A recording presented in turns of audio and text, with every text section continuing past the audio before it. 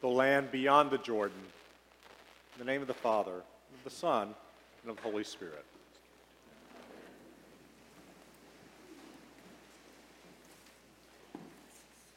So why did Peter drop his net and follow Jesus? Just the act of dropping his net was a monumental thing.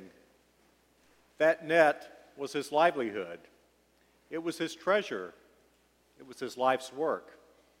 He had spent his daytime hours learning how best to use it to catch fish. He spent his nighttime hours mending it, restringing it strand by strand, calibrating it to do an even better job in the waters the next morning. For any of us, his action will be comparable to walking away from the job or career that we've known for years. Not only walking away, but leaving behind everything we built up during our time on that job. He not only left behind his security, he left behind what he always believed would be his legacy. Why in the world would he do this? Perhaps it was because Jesus was such a charismatic figure, he could not say no to him. But I wonder if it was that for the first time in his life, Peter was given an invitation. He was given a choice to do something different, a choice to follow and perhaps to help create a different way of being, a choice to go on an adventure that could change him and perhaps even change the world. Jesus gave Peter his first and only chance to go into the regions beyond.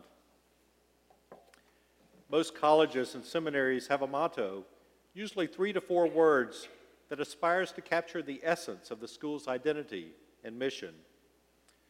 My seminary was no different, and its motto is, "Into the regions beyond." Each time I reflect on that motto, one person invariably comes to mind, a woman named Lottie Moon. Any of you who grew up Southern Baptist will remember that name. As children, we would put our pennies and spare change in little blue mite boxes throughout the year so that in December we could all march up to the front of the church and proudly present them as part of the Lottie Moon Christmas offering for foreign missions. Lottie Moon was the closest thing we had to a saint in the Baptist church. She was revered for giving up her comfortable life in Virginia to become a missionary in China. She was a young, single woman in the 1800s who wanted to make service to God her life's work. The choices available to women in those days for such a life were extremely limited. Her expected path, of course, was marriage. She wrote 2 articles for the Religious Herald, the Baptist newspaper in Virginia, in which she argued that Southern Baptist women should be allowed to be paid to do religious work.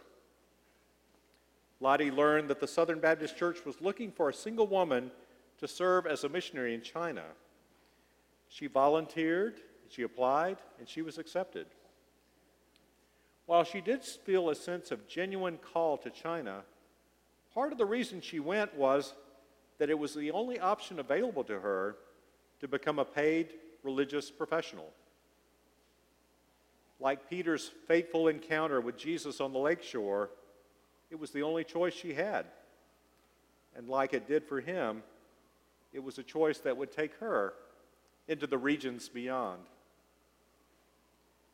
Notice how Matthew introduces Jesus' call of Peter and the first disciples.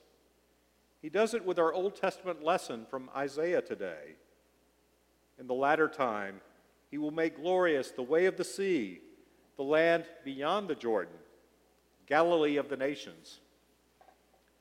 Through this way of framing the story of calling disciples, we see the call of these fishermen through the lens of God's vision, which is a global one. Peter was about to embark on an adventure that would take him from being a local fisherman to becoming a global missionary, often a reluctant one. His movement into the regions beyond would not just be a geographic journey, it would be a psychological one and a spiritual one as well. Peter had to overcome his strict adherence to Jewish purity laws in order to baptize a Roman centurion named Cornelius. He had to learn how to be humble enough to change his mind and even change his heart. He had to yield to a new way of being, even to a new way of loving and embracing those he once thought of as unclean heathens. Lottie Moon went deep inland to the rural places in China where the men did not want to go. She lived alone as a single female in a remote village in a foreign land, something unheard of at the time. She was the only one available or willing to speak or preach to groups eager to learn about the Christian faith. When she was criticized for doing men's work in preaching, she wrote, "Well then, send me a man and I'll stop." Lottie Moon experienced a conversion much like Peter's. She moved from seeing the Chinese people as godless heathens to seeing them as beloved children of God. She began to see herself as a fellow native on a shared journey of mutual love, mutual learning, and mutual companionship. Epiphany is the season of light when we celebrate that the initial spark of light from the Christ child matures into doing nothing less than lighting up the whole world.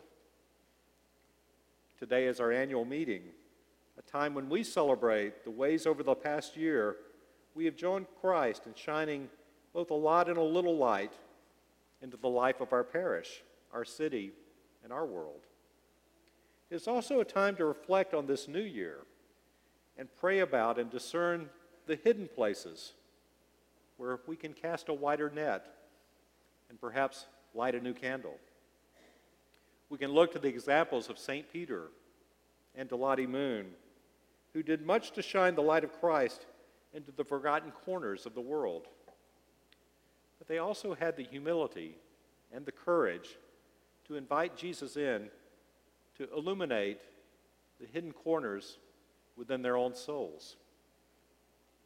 May we have the courage this year to join Jesus and them in being vulnerable in the regions within, and then embark on a new adventure as we go out together and shine his light into the regions beyond.